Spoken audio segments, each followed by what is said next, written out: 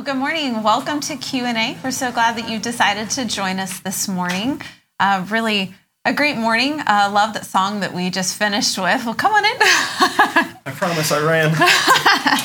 It was a quick turnaround. Yes. Great song to end on this morning. Really great encouragement. Really interesting as I was watching the service the first time, talking about guilt and understanding, thinking back like, oh, yes, now I see what you're talking about. I feel like it's one of those things you don't always realize, that guilt can be disabling, if you will. Oh, incredibly. That's you must have been just a lot better person than I was. But for a long time, guilt would cause me to go, I think I've shared before, this lie. Don't confess it to the Lord until you know you're never going to do it again. Right. Mm-hmm. And so there's this constant condemnation that drives a wedge, a perceived wedge, between me and the Lord. And I can't talk to the Lord because of my guilt.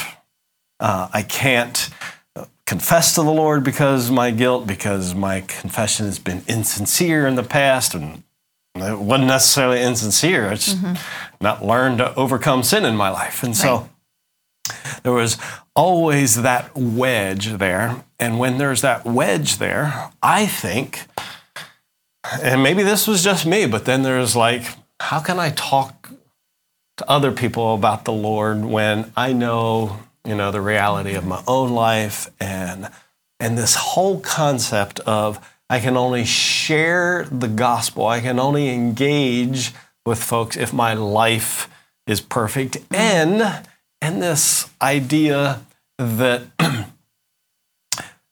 people won't listen unless I live a perfect life. And so that's why I started with guilt. I think guilt not only drives the relationship that we feel like we can live with before the Lord, that He has made available to us, but it shuts us down to be fleet-footed because if I'm knocked down, I'm not advancing at all. So guilt, and then again, that whole works mentality.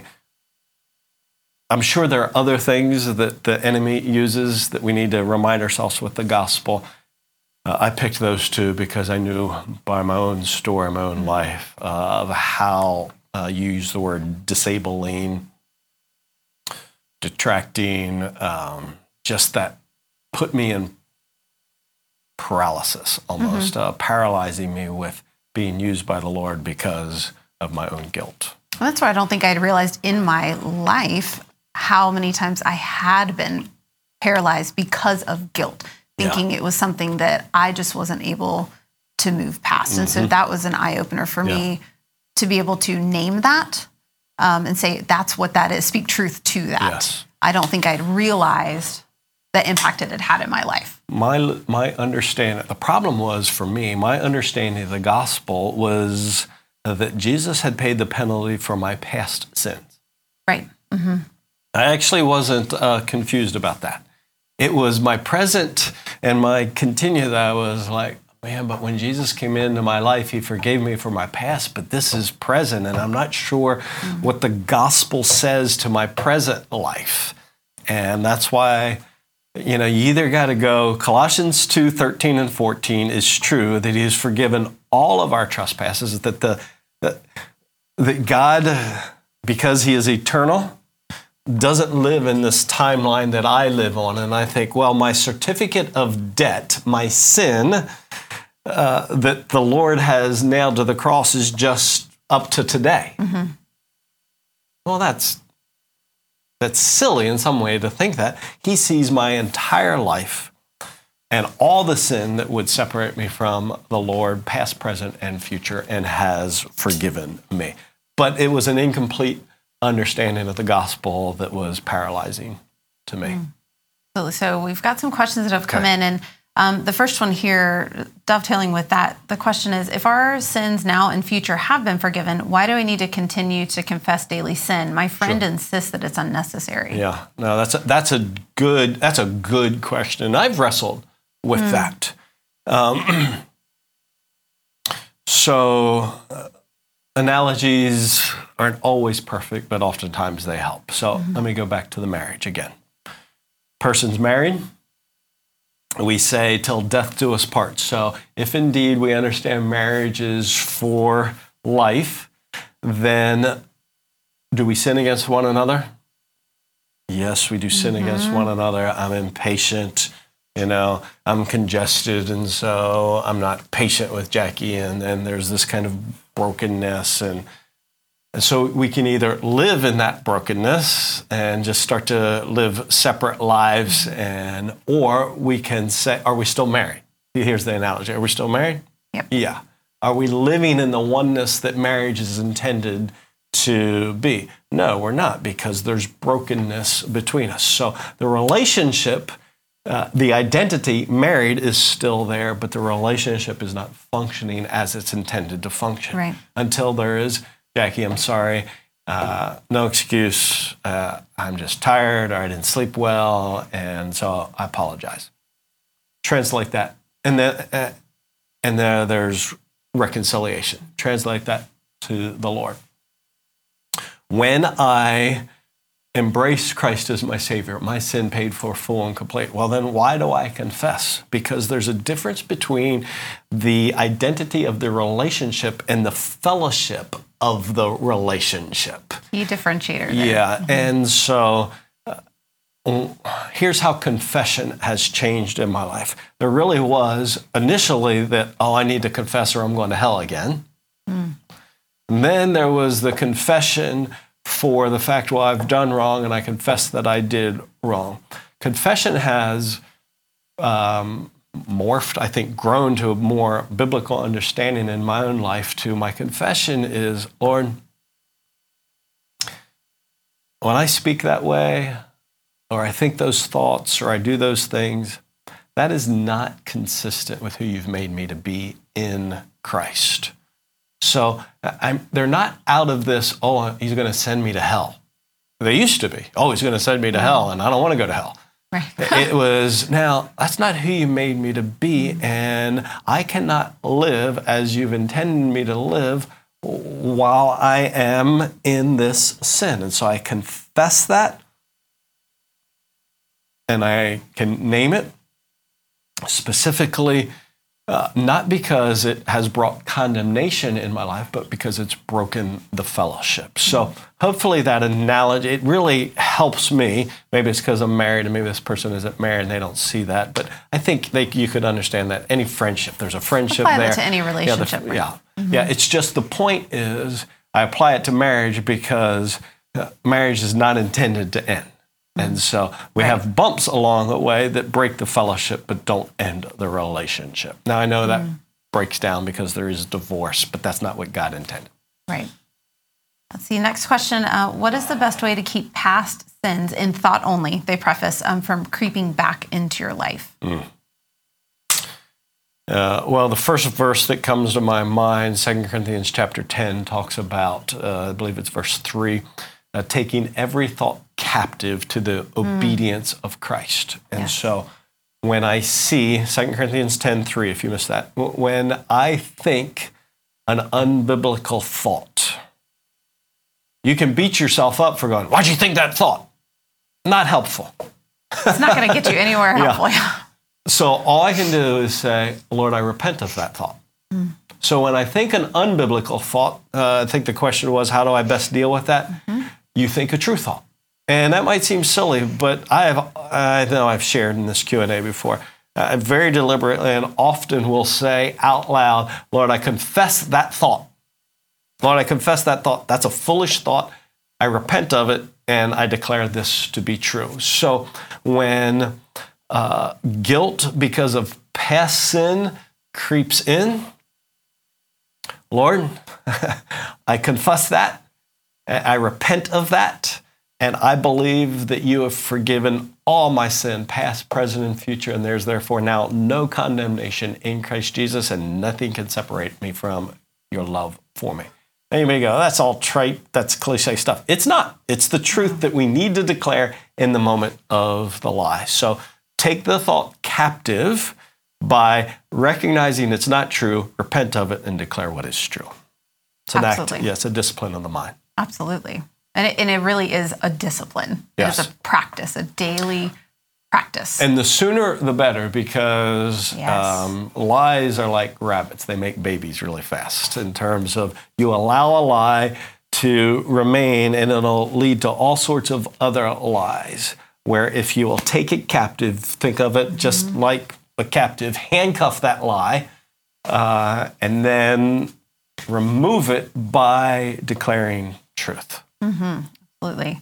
Next one here. How do we continue to feel the weight of sin, which calls us to repentance, if we live in freedom from all the guilt? I fully believe that it's better to live free from the self-imposed condemnation, but shouldn't sin still break us as followers of Jesus? So the final question here, what is the difference between shame and guilt? That's interesting. Well, shame, maybe this is what this person is trying to drive at, that shame is often something we feel because of something we believe. I'm still guilty, so I feel shame. So, does grace cause me, and grace is that I am forgiven past, present, and future, according to what Christ has done, does grace give me the freedom to become cavalier with sin in my life? Because I'm already forgiven, I'm going to heaven, no big deal. I think if that's the thought, well, I don't think that. If that's the thought, you are quenching the Spirit, and you may need to ask yourself, am I genuinely born again? Because when I'm born again, the Spirit of God dwells in me, and the Spirit of God is never cavalier about sin in my life. So now maybe you've seared your conscience to the degree that you are no longer responsive to the conviction of the Holy Spirit, but a true, genuine believer will never be cavalier about sin, and grace will not lead us there. Grace will not lead us to be cavalier about sin. Grace will cause me to want to live in obedience to the Lord all the more. See, I think, let me go back to marriage again. Again, I realize it's an analogy, so it's going to have breakdown. And it's not always going to be true. I'm just trying to think what would be an accurate time frame. We'll say a couple months ago, talking to a man who was unfaithful to his wife, and she forgave him, she gave him grace. And lots of pushback there of, man, if you forgive him, he's just going to go, wasn't that big a deal? She didn't really get that upset. Oh, okay. It's going to lay the groundwork. He's just going to be unfaithful again. By his testimony, the grace given to him in his life didn't produce a cavalier attitude towards unfaithfulness. It created such a gratitude toward his wife that he wanted to please her and love her in response to that. So I know that people are afraid of grace, that it will lead to cavalier. Where there is genuine grace and the Spirit of God dwells, there will be a recognition of sin and conviction of sin. That's part of the role of the Holy Spirit, and the Holy Spirit dwells within the genuine believer. If I feel shame, and I'm a genuine believer, it's because I have not understood the fullness of the gospel. Now, there will be a sorrow, different than shame. There will be a sorrow that I've not lived according to God has made me to be, that will lead me to repentance. So sometimes we throw all the same words in the pot and think they all mean the same thing. A sorrow, a godly sorrow, leads to life. 2 Corinthians chapter 7 says, a godly sorrow leads to life, where a worldly sorrow simply leads to death, because it elevates shame in my life, and shame will never lead me to repentance. Shame will lead me to more and more covering up and hiding. And it is true. We often dump a whole lot of words and descriptors into one bucket, and they can be used multiple ways. Question here, my struggle is not guilt over sins committed past, present, and future, but I seem to accept guilt for everything. I'm constantly apologizing when it's not my fault. So how would they, that's kind of a statement there, but I'm assuming the question there would be, what can I do to move past? I could be wrong, but that smells to me like the idolatry of people pleasing. When a person apologizes to people for things that they didn't do wrong, it's a statement of going, I need to do whatever, even if it's not true, I need to do whatever I need to do so that you and I can be okay. And that is rooted in an idolatry, I think, of people pleasing. And so and I've had to say this to lots of folks, if you didn't do anything wrong, don't apologize. As much as is possible with you, Romans 12, as much as is possible with you, be at peace with all men. So you can't always be at peace with everybody because there's nothing for you to apologize for. But some people try to apologize for things that they haven't done wrong. So it seems to me in this situation, the person is saying, I know I do it.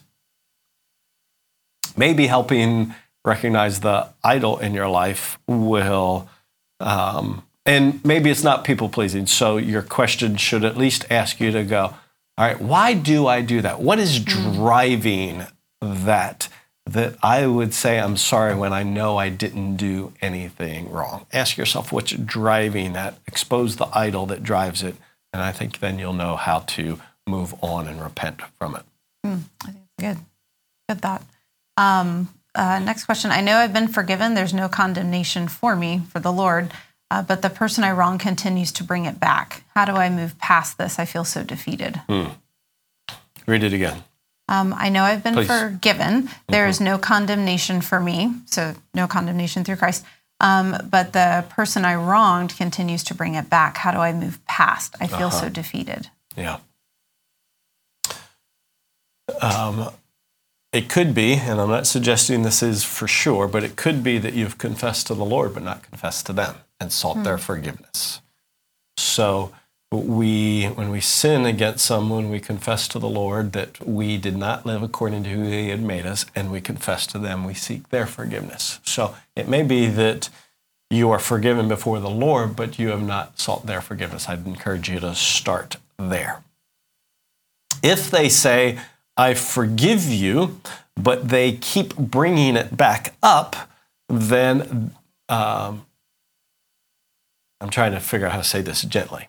That's more about them than you. And I can't change somebody else. I can't make them be consistent with what forgiveness is.